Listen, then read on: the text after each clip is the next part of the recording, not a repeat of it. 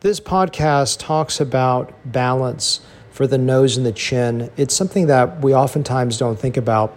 We oftentimes think, hey, I've just got a really large nose, Dr. Lamb. I got to have this nose reduced.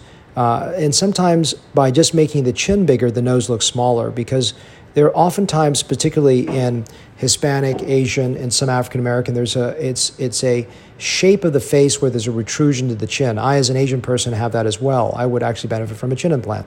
But a chin, oftentimes, when you not only bring the chin forward, can make the nose smaller, but it makes the profile more balanced so it doesn't protrude backwards, where there's a backward sloping part of the chin.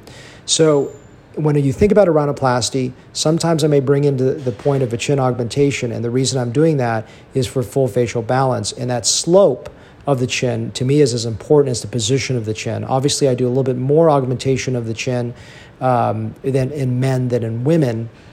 And the way that I liken this concept, I say this oftentimes, if you think of a glass of water on a television screen, and I ask you, how large is this glass of water? You would say, I have no idea, because it's a glass of water on a television screen.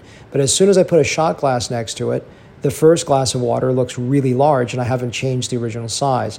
If I put a pitcher of water next to it, the glass of water looks a lot smaller, and again, I've not changed the original size.